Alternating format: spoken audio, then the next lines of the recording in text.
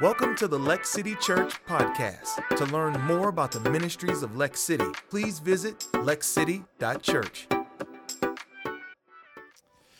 that really is the heart of the book of Acts, that we are part of a story that began thousands of years ago. This is our moment in time, and a story that will continue until the Lord returns. Pretty amazing thing. And as we kind of get ready to wrap up this series, next week we'll finish out part 2 of that. I don't know about you. I really have enjoyed personally this series. I hope it's been helpful for you. And I'm always amazed when you take time to study God's word, even if it's something I've preached Acts before, but there's always times where God gives you new insight to things that God lays upon your heart, impressions that you didn't have before.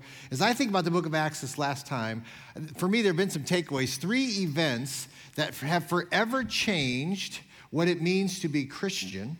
In fact, I think about the book of Acts, 3 events that in the absence of these 3 events, we would not be Christians. We would simply be outsiders looking at a chosen people from a distance with no hope that we go. What are these 3 events? Think all the way back to where we started last fall.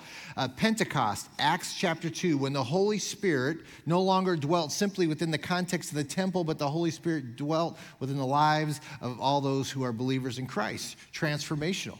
Acts chapter 2, a little farther on, was the introduction of this new thing called the church.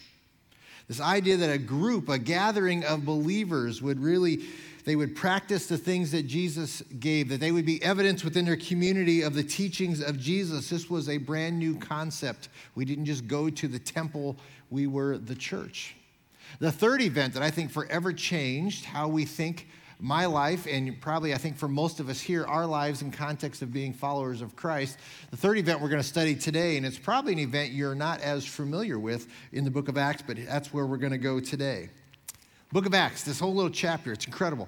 It's had this revolutionary truth that really turned everything upside down to how people thought about how you please God. The book of Acts says, listen, something new, something revolutionary is happening. It teaches this, that Jesus came not only to fulfill the law, but here's the incredible part, he came to do away with the need for the law. Transformational. The idea, again, that the church is now the bride of Christ, that this is the place where we'll worship and do instruction and do life together becomes so impactful. And I don't think in our context, at least no for me, we don't have any true understanding of how unsettling the words of Jesus were. How really it turned everything upside down, the things that the apostles were teaching in the book of Acts. I mean, everything in Jewish spiritual practice was about to be changed when Jesus came. So it's no wonder it created such emotion from people. And then Jesus is going to close out this time. God's going to give the final kicker, which is really going to mess with everybody's mind. He's going to say this. He's about to unveil his global plan for mankind. And it's a big plan. It's bigger than simply just the holy city of Jerusalem, which again was about to change everybody's thinking. And this global plan, here's what was so amazing, was going to include all people of the world. All people.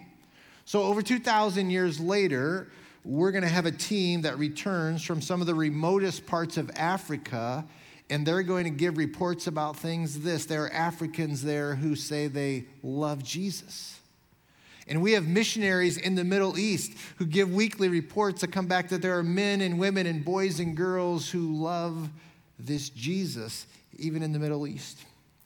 And this morning, hundreds of kids in a little town in Guatemala will get together and they'll sing and they'll do Bible stories and they'll say to you, I love this Jesus. And then today, the whitest of all white people will stand in front of you today and say, I can tell my story that I also love Jesus. Red and yellow, black and white, they are precious in his sight. And this is the new revelation that's coming in the book of Acts that's so powerful to us, that the family of God is now about to become extremely diverse. The beauty is that heaven someday will be amazingly diverse.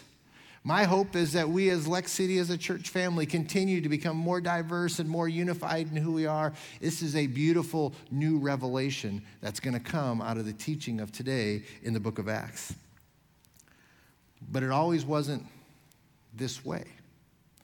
what we're experiencing today together wasn't always the way things were. Today we're going to see this, that the irony is that an empty stomach is going to be the catalyst for God's vision for how he's going to change the world. And his plans are going to be revealed to us in the 10th chapter of the book of Acts. So that's where we're going this morning. So if you got your Bibles, turn me to Acts chapter 10. If you got your phone, if you're new with us this morning, if you take your phones, go to lexcity.info.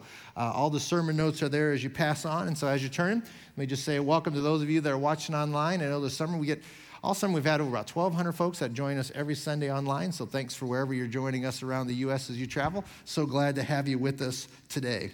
Acts chapter 10, here we go. The next day they were on their journey and approaching the city, and Peter went up to the housetop about the 6th hour to pray. Verse 10, and he became hungry, and he wanted something to eat. But while they were preparing it, he fell into a trance. Now Peter, man, this is my guy. First recorded history of food hunger coma that came about, right? And it says this, he got this at the 12th hour. So in Jewish context, that's about noon. But again, Peter's my guy because you understand this.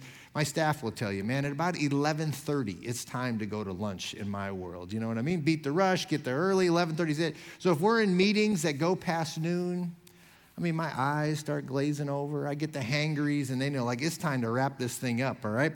So what we're having in 10, it wasn't a lack of food-induced coma, but really what Peter is experiencing was a divine trance. And in this moment, this is what he sees. Verse 11. And he saw the heavens open, and something like a great sheet descended, being let down by its four corners upon the earth. And in it were all kinds of animals and reptiles and birds of the air.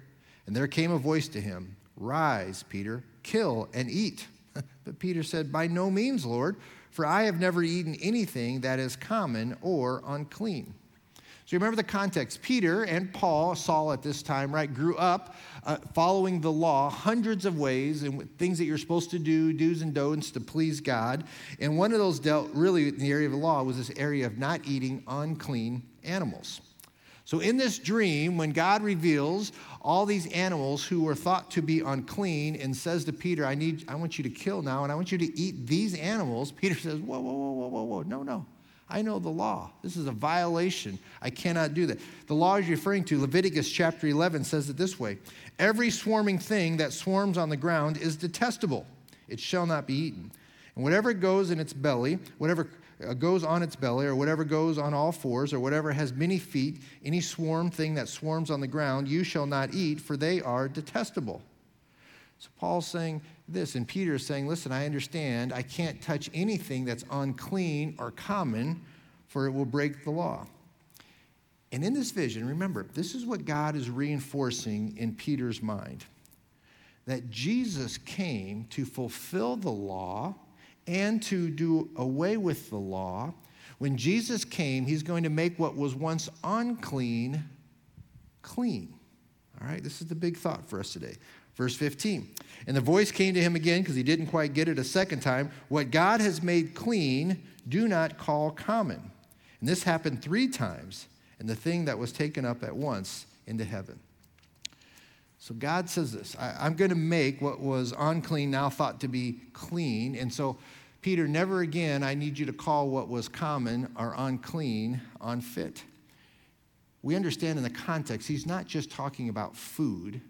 He's talking about us. He's talking about Gentiles who were considered unclean at that time. And this new Jesus movement that's taking place, here's what is totally inclusive of the world rather than just exclusive to those that lived who were Jews in Jerusalem. There's going to be this diverse, unified, global movement that's about to take place. And it's really going to be a snapshot of what heaven is like. It's the beauty of it. Remember back in our study of the book of Revelation chapter 7, it said this, and after this I looked and behold a great multitude that no one could number, from every nation, from all tribes and people and languages, standing before the throne and before the Lamb, clothed in white robes and with palm branches in their hands. He says, man, this is what's great. All, he says, are going to be welcome in to the kingdom of God. Revolutionary truth. Never before Acts were these things spoken. So now we are about 10 years after Pentecost, or after Acts chapter 2, where we're going to pick up the story today. And as we read the scriptures, I'm constantly reminded that God never wastes time, but God is never in a hurry. I mean, this is 10 years after Pentecost, and we're now just getting to this movement. That the transition from Jews to Samaritans to Gentiles was a gradual, it was a sustainable, it was a reproducible movement, but it took time. We are so much in this microwave, it's got to happen tomorrow, we got to make it now. Listen, God is never wastes time, but God's never in a hurry. 10 years. I think about it. It's a good reminder for us. We're 5 years together as Lex City Church. We're only 5 years. I can't wait to see what God will do in the next 5 years or 10 years from now, what God has in store for us. But we just need to be reminded that God has a plan and a pace, and we trust him within those things. So that's the context, the backdrop for where we're going to jump in today. So let's go back to our main character, the Apostle Paul, where we've been spending the time studying here. Last week, we studied the conversion of Saul, all right, on the road to Damascus. If you missed it, you can watch it there online as we go. And today, we're going to see how after this conversion, God uses Saul to bring this global movement to the entire world. Big thought for today is simply this, that transformation leads to proclamation. I've been changed, and I can't help but share it with others. That's Saul's story, right? The road to Damascus, he comes to understand who Jesus truly was, and he was changed and transformed, and he had to proclaim it. I mean, it's like a new Amway representative in the 1980s, or purple teeth cleaners on TikTok that everybody's got to have, right? There's just this like compelling, it's got to be everywhere. I've got to tell everybody what I can. And so here's the challenge you can imagine. So Saul gets converted. The first place he goes back is to Damascus at a temple to preach. And you can imagine he was met with a lot of mixed reviews and thoughts. Some were like, you're pretending. You're trying to trick us. We know you came to here in order to bring us back in chains back to Jerusalem because we're followers of the way. We think you're here just to infiltrate this new movement, so we don't trust you at all. There were others that were skeptical. They knew they had friends, families that had been impacted by Saul's persecution in different ways. And so there was this standoff from him. In fact, it was so bad, there's a group of Jewish leaders who plot to kill Saul that very day, that very night in Damascus. And somehow the disciples get word of this plot against him. And so in the middle of the night, in darkness of the night, they let him down through a gap in the wall on the outside of the city in a basket. And off he goes, and he continues on. Years pass, where we're going to pick it up today from those moments. And now we find Saul in Antioch. And after talking with Peter and understanding the dream, the vision that we just talked about from Peter, he's all of a sudden getting a greater understanding of this is God's vision, not just for the Jews, but for the Gentiles, that all would be made clean. So in just a moment, I want to give you just a little bit of an overview because Saul is so motivated by this, transformation leads to proclamation, that he's going to head off into 3 missionary journeys to take the gospel to the farthest ends of the earth.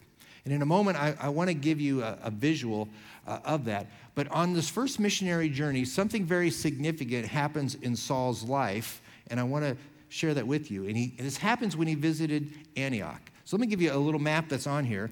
Now, this is not Antioch of Syria, down on the right-hand side where he first was. This is Antioch of Pisidia. And just like Versailles, France, and Versailles, Kentucky are the same name, they're completely different cities, if you know what I'm saying. So this is the context of Antioch. Antioch of Syria is much different than Antioch all the way, of Pisidia all the way up north. But this is where we find Saul. First missionary journey, all the way up north.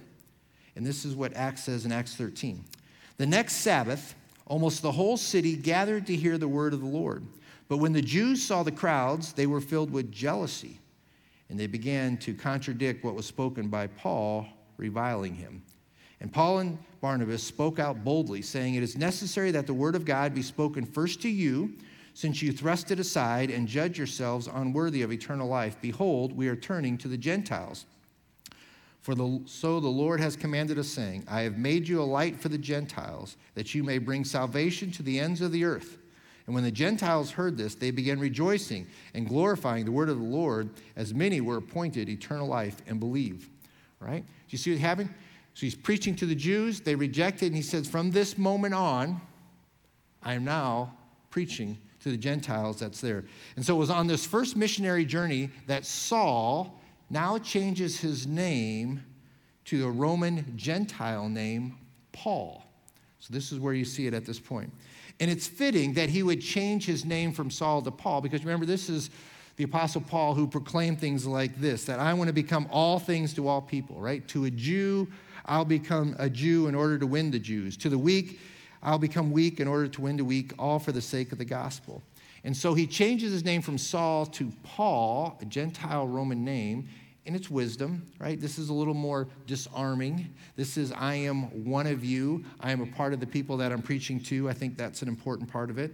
I also wonder if Paul changed his name, because if you remember, his name was Saul. He was potentially named after one of his ancestors, right? King Saul. And so it had this little bit of a regal connotation about I'm something special because of my heritage.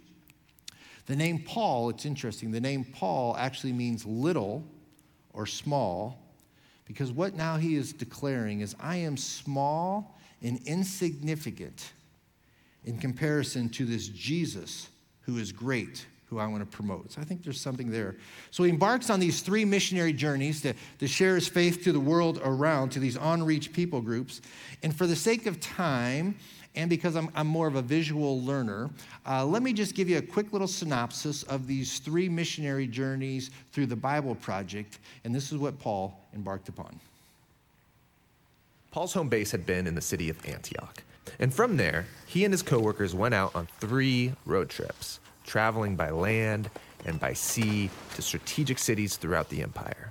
In each city, Paul's custom was to go first to the Jewish synagogue where his people gathered. He'd start teaching and showing how the Messianic king promised in the Hebrew scriptures is Jesus of Nazareth. And some believed this news, others didn't, and still others thought this message was so misleading and dangerous, they would incite riots to kick Paul out of town.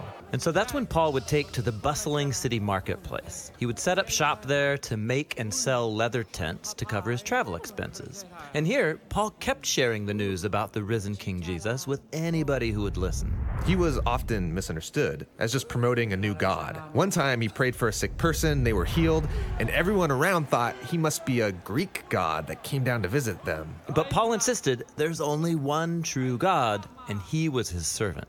This message often stirred up opposition and more riots, and he got beaten, even thrown in jail. Why such a strong reaction? Well, the worship of the gods held together Roman culture. They believed the gods kept their cities safe, and the temple worship of the gods was a huge part of their economy. Paul wasn't just adding Jesus as a new god to the list, he was saying all other gods are powerless, even a sham. So he's undermining their way of life. Yes, and more than that. When Paul announced Jesus as a new king, he would call him Lord or Son of God, the very titles people used to refer to the emperor of Rome. So Paul's message could easily be heard as a threat against the entire political order.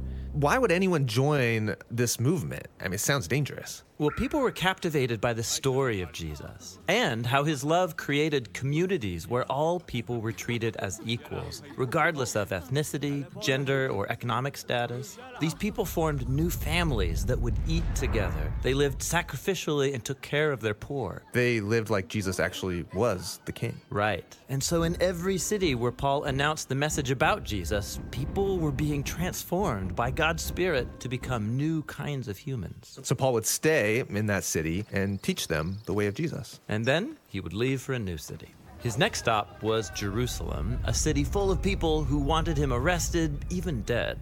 Back in Jerusalem, where the movement began, the Jewish followers of Jesus were suffering from a drought and food shortage. And Paul was so passionate about the church's unity that he began a major fundraising project among the diverse churches he had started. They would pool their money together so he and a group of representatives could take it as a relief gift to Jerusalem. But it's not safe for Paul in Jerusalem. The Jewish leaders there dislike him so much, they want him dead. And Paul knew he was walking into a trap. His friends all begged him not to go, but no one could stop him. Well, for Paul, this was personal. Jerusalem was where he used to participate in the murder of Jesus' followers, and now he gets to serve them. It's also where Jesus himself was executed. And so for Paul, it would be an honor to suffer there alongside his king. Paul goes to Jerusalem, and as expected, he's found by his enemies. A mob forms, and they try to kill him. But Roman soldiers save his life by taking him into custody. And so Paul gets transferred from one court to another until he demands that his case be tried before the court of Caesar in Rome. And so they happily ship him off. Now, throughout this section of Acts, Luke, the writer of the story, has portrayed Paul's trials and imprisonments so that they resemble his previous stories of Jesus' trials and imprisonment. Luke's making an important point. When the people of Jesus follow the way of Jesus, their stories will begin to look like his story, which is beautiful, but it also comes with a cost. He's taken to Rome and put under house arrest. In Rome, the center of power where Caesar rules the world as king. Yes, you have Jesus' alternative upside-down kingdom now growing in the very heart of the world's most powerful empire, all through the suffering of a prisoner. And with this contrast between kingdoms, Luke ends his story. And next week, we're going to see that as Luke ends the story, he very intentionally leaves the story open-ended. He wants his readers to understand that the story is not finished. It's an ongoing thing. And ultimately wants to challenge us as readers of the book of Acts that we are participants on this movement.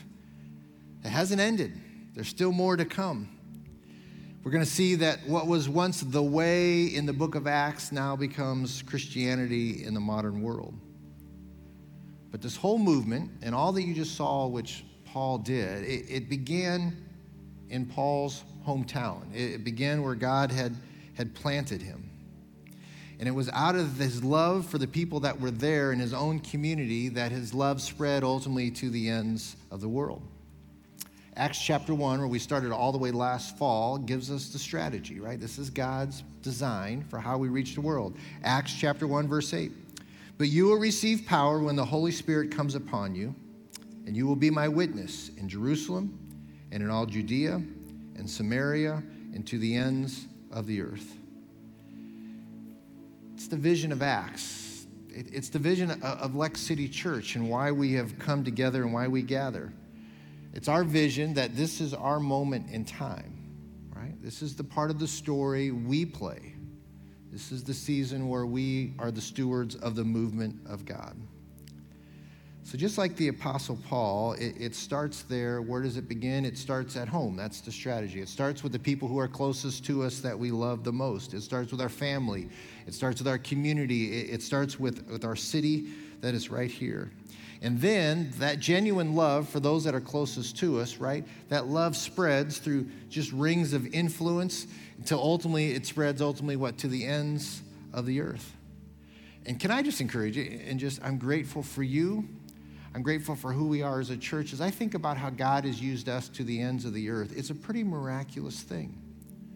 Through the goodness of God and the graciousness of God and doors he's opened and to the faithfulness of you, his people, to give and to go and support these things. When we think about our little church in terms of impact to the ends of the earth, it's pretty incredible. I want to just encourage you. We have some of these amazing ends of the earth kind of relationships. 8,221 miles away to here, in one of the poorest places on planet Earth in Calcutta, India, we have had a strategic partnership for years where God is doing great and amazing things.